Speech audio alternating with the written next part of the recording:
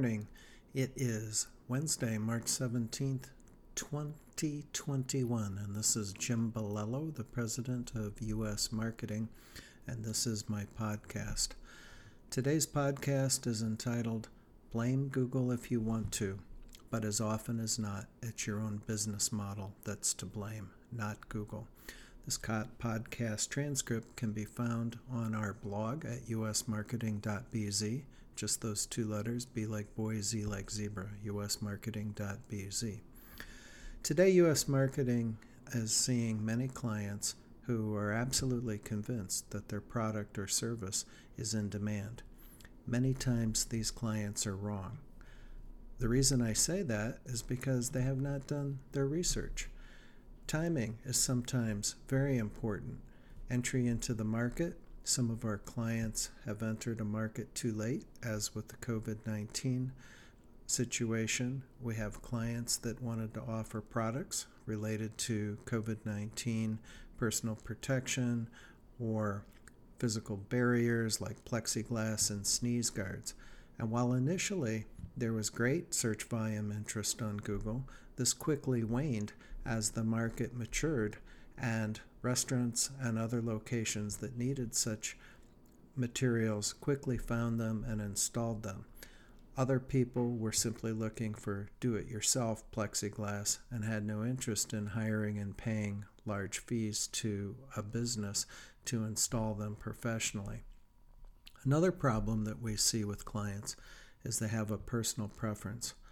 One of our painting clients was receiving a 6% conversion rate, and his business was actually paying for the Google ad campaign. The leads he was receiving were paying for the campaign, but he didn't like taking projects for wallpapering, and he resented the fact that CertaPro was very aggressive in advertising against him.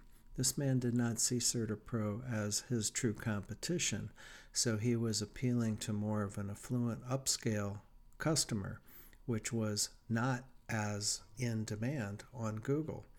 And so we could see that this campaign was not working to his satisfaction, not because it wasn't working, but because it was his personal preference. Finally, don't blame Google if your business model has so many product SKUs that you have no idea how to properly advertise your top performing products. The Pareto principle often applies, and we've worked with e-com clients that will have thousands and thousands of different SKUs and different finishes, colors, and variations. The problem with this is not that you shouldn't offer the customer this choice, but it is foolish to try and advertise, say, 1,000 different product SKUs in 3 different types of colors and 3 different finishes, which results in 9,000 different products.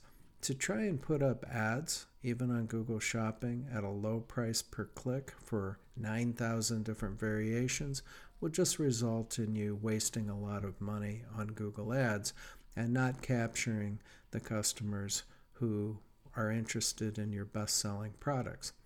This assumes, of course, that you do have best-selling products. And sometimes we wind up with clients who have not even researched what products sell the best, and they don't know. So it becomes a spray and pray method, and it takes a long time and a lot of wasted money to find out what products sell.